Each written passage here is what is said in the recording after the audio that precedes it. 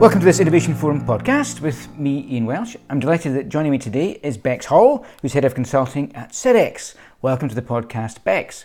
Thank you, Ian. It's great to be here. So we're going to be talking about food costs and how they can be most equitably be spread across value chains. Bex, do you think that consumers have become addicted to cheap food?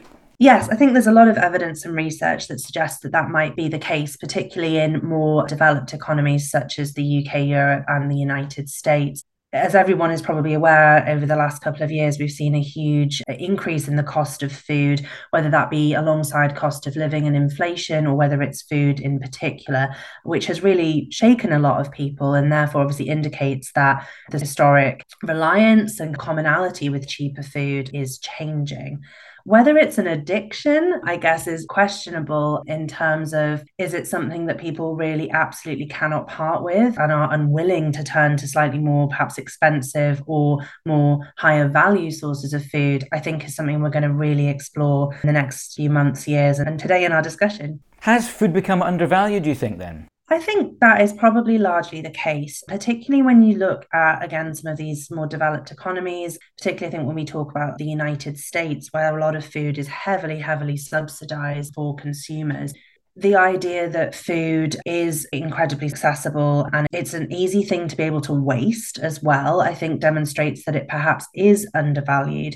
There's some particularly shocking statistics that come out from various different research bodies that I think perhaps highlight this. Because if something typically is highly valued by people, it therefore doesn't tend to be wasted. It doesn't tend to be over-purchased or thrown away without thought at the end. But when you look at the statistics on food waste, particularly, let's look at this one here. So for the United States, there's estimates that it's something like 119 billion pounds of food is wasted every single year, which equates to about 130 billion meals.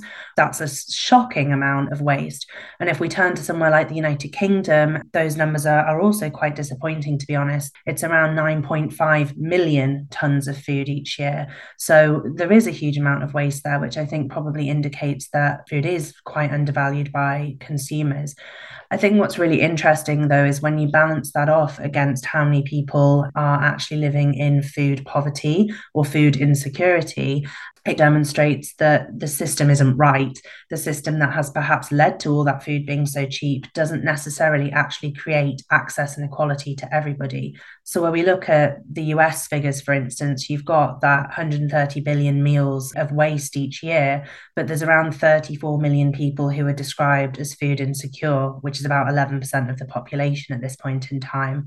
And similarly, when you look at the United Kingdom, that 9.5 million tons per year that's wasted, there's around 8.4 million people currently in food poverty. There really is a significant imbalance there. And just to clarify, the pounds you mentioned for the US, that's pounds of weight, not pounds sterling of value. Yeah, exactly. What are the consequences for different supply chain actors from this challenging valuation of food? There's quite a few different ones. Something that many people don't necessarily realize is also how many actors are in the supply chain getting food to us every day. Historically, people might think, okay, well, let's take some bread, or for instance, it's the wheat's grown, it's turned into bread, and I get it from the shop. When you actually expand that and work in the supply chain industry, as we at Sedex do with many of the global retailers and food producers, there are dozens more stages to that in terms of the different ingredients that come in, the different actors within that chain, from logistics, delivery, bakers, farmers, even the people who perhaps clean the factory where the bread is baked. There's a huge amount of people that are involved in that. So when you do look at the cheaper cost of food, you have to think, well, if we're factoring in all of those different actors within that supply chain, what remuneration are they getting as those costs go down and down? But what we see is the cost of the inputs into that process. So let's say fuel to power the tractors that are harvesting the wheat. Those prices are going up. And it really results in this squeeze, if you like, somewhere in the middle that can put workers in that supply chain at risk. To what extent do you think that consumers and the food sector more generally needs to think about changing the way they value food? I think a slightly more holistic approach in terms of the food sector will perhaps leave customers out just for now. When we look at the sector in itself and some of those actors that we've talked about there, your food distributors, your farmers, your production and manufacturing facilities, I think it's about really understanding that there is a difference between the cost in terms of what are you charging people for this, what's your revenue, what's your income, and your outgoings, and also the actual value that's in that situation. That true cost of driving down the price of something, how does that affect your workers? What impact does that potentially have on the environment as well? If you're starting to look at reducing some of the inputs into that process, what is the actual impact of that there? So, in terms of trying to actually value that food, I think it's key to really consider again those actors and that wide range of inputs and outputs that you've got going on there. And a huge part of that, I think, is also around education, which is where I think the consumers come in. You might look at your bread on your shelf, whatever it might be, and think, oh, that's nice. But how often do we actually think about where did that come from? That wheat could have been planted 18 months ago, if not longer. It's really a phenomenal thing. But with the way that many of us live these days, things have been so commoditized that we're quite detached from that actual process there, particularly when food is shipped or imported and exported internationally. So the education of consumers in terms of what actually goes into the food that you are eating and what you're seeing on your shelves or in your shops each day, I think is very helpful to really support with that. And then again, raising some awareness around, okay, yes, maybe this does cost a bit more, but why? Without naming specific brands, there's some really good examples of that within many, many countries in the world where you perhaps might pay a bit of a premium for a product, but that's because you do it with the understanding that what you're paying for that is contributing towards the cost of better working conditions, better animal welfare, better environmental sustainability and stewardship. I think it is quite interesting to consider it from that way. Although I suppose we also do need to consider the counterbalance, which I think you're probably going to come to, Ian, is around that cost for many people is a luxury, that additional cost, and actually the accessibility to food that is at the lower end of the price spectrum is still really essential for millions of people. A lot of brands you alluded to there are now trying to educate consumers around where things come from. It does feel that consumers are responding a bit. To what extent do you think consumers are really going to grapple with this? Or generally, do you think consumers basically don't really care and they just want to know that the product on the shelf is cheap and tasty, essentially? Without wanting to fall into a stereotype, I think unfortunately, especially as the cost of living is going up almost everywhere at this point in time, and for many, many people, price speaks often far more loudly than other qualities and other sort of criteria, I think.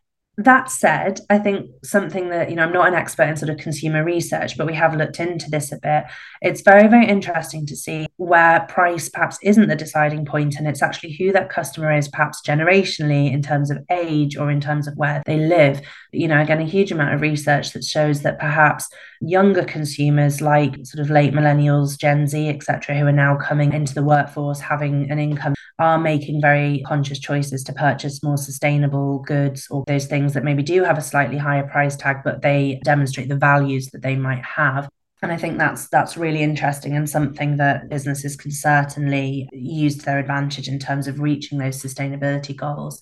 If you're trying to make a choice between, can I feed my entire family on this slightly cheaper food product this week, or can I buy something that perhaps has those greater credentials but is a lot more expensive, and therefore we go without certain things? I'm not sure many people would take that latter choice. I suppose something to consider there again, which is why I don't want to sound like a stereotype, is that often sustainable food or food with sustainable credentials is pitted against cheap food or lower value food, because there's an assumption that they're mutually exclusive. If you're being sustainable, it can't be affordable, or if it's affordable, it can't be sustainable. And again, I think we're definitely seeing with shifts in business models, particularly what we're seeing around turn to more localized food, local shopping and local distribution, that those two things don't have to be mutually exclusive anymore. Given that every challenge presents an opportunity, if the era of unrealistically cheap food is over, what are the opportunities that this might present? If we take it from the perspective, right, it's over, the rising costs of this, the costs within the supply chain, the value chain, whatever it may be, are inevitable, and we really have to do something about it. It's often the place where innovation is born, and it comes from that we're faced with a problem that we don't necessarily like or that we haven't seen before. and we need to work our way out of that using different and more innovative means. So there's a huge amount going on at the moment, for instance, in terms of regenerative agriculture and a variety of other kind of farming techniques that, whilst the perhaps initial capex on that for businesses is quite high, in the long run, it's shown that actually the innovation, the technology, the research there is saving money, and it is helping to be more sustainable, both in terms of the production of goods, but also in terms of the people in the system, the environment involved. So I think that's a big opportunity there to really innovate.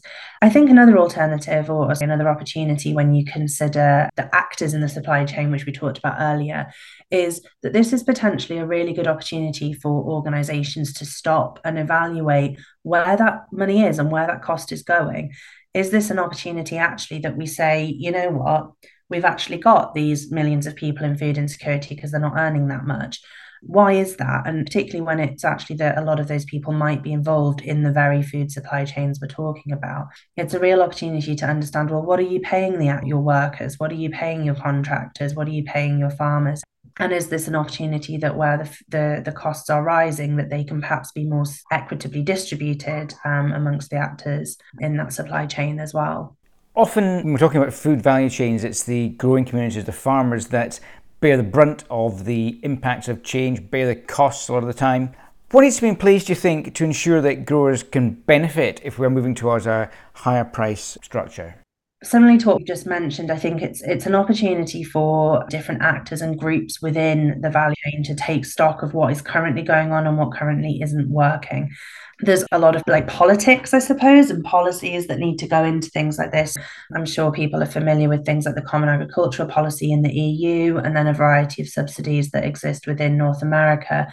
I'm not here to make a political statement or say whether they're wrong, they're right, the pros and the cons, but I think that there is something that perhaps unions or industry bodies and slightly more collective groups have got a real opportunity there to step in and make the most of the situation to ensure that the growers do come out of this winning and don't find themselves on the negative end of what we're seeing in terms of pricing.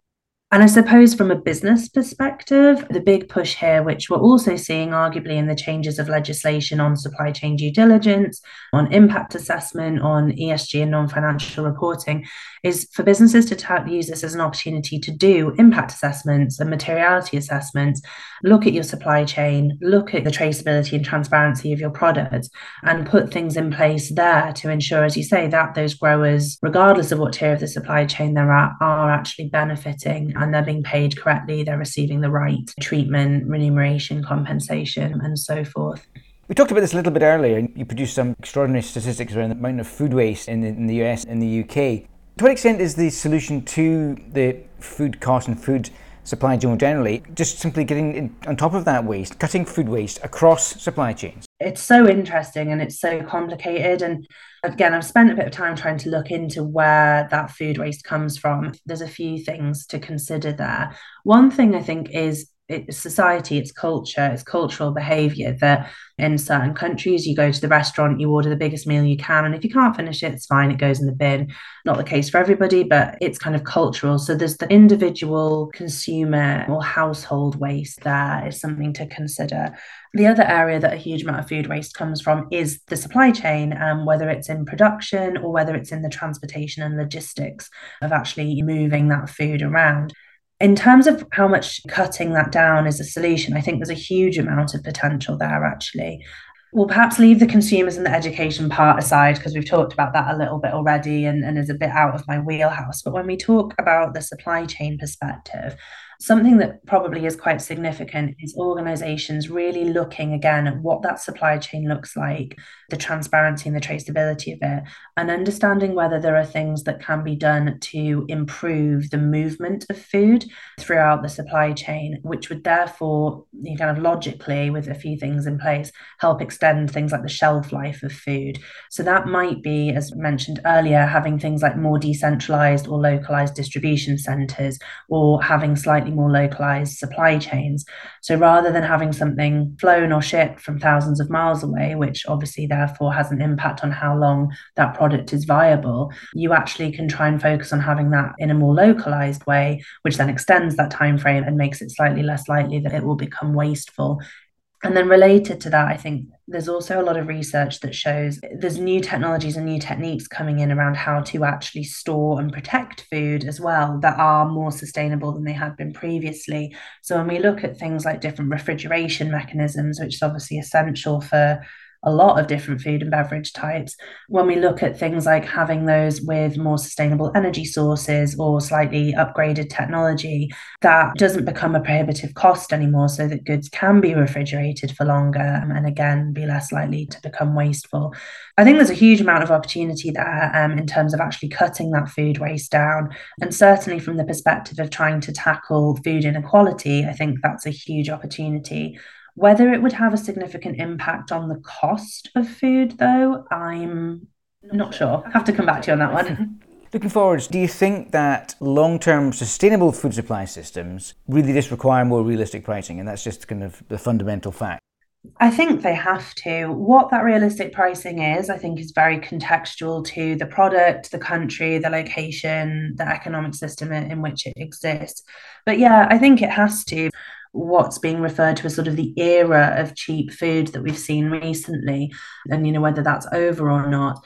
Whilst people seem to look at the era of cheap food as a really positive thing and something that we should absolutely struggle to continue to have, we have also seen the negative impacts of this inequality in terms of huge amounts of waste, in terms of huge amounts of people that, whilst the food is cheap, it's still not accessible to people necessarily. And then also a lot of environmental damage, potentially throughout this system. And finally, also on, as we've said, the actors in the supply chain. Unfortunately, modern slavery, which is obviously an extreme situation, but also similarly linked red flag behaviours like late payment of wages, not being paid minimum wage, piecemeal wage paying, which is very common in the agricultural industry. They're all huge problems that have existed throughout this era. They're arguably things that we don't want to return to. They're things we want to build from and learn from and improve in the future. And yeah, I think in order to do those different things, we do require slightly more realistic prices that do take those factors into consideration to make sure that we don't struggle to pay the workers in the supply chain and to compensate for the actual real life cost of managing food a bit more sustainably. It's certainly an area of significant change, fast moving at the moment as well. Interesting to see how things do pan out. But thanks very much indeed for all those predictions. Bex Hall from Sedex. Thanks, Ian.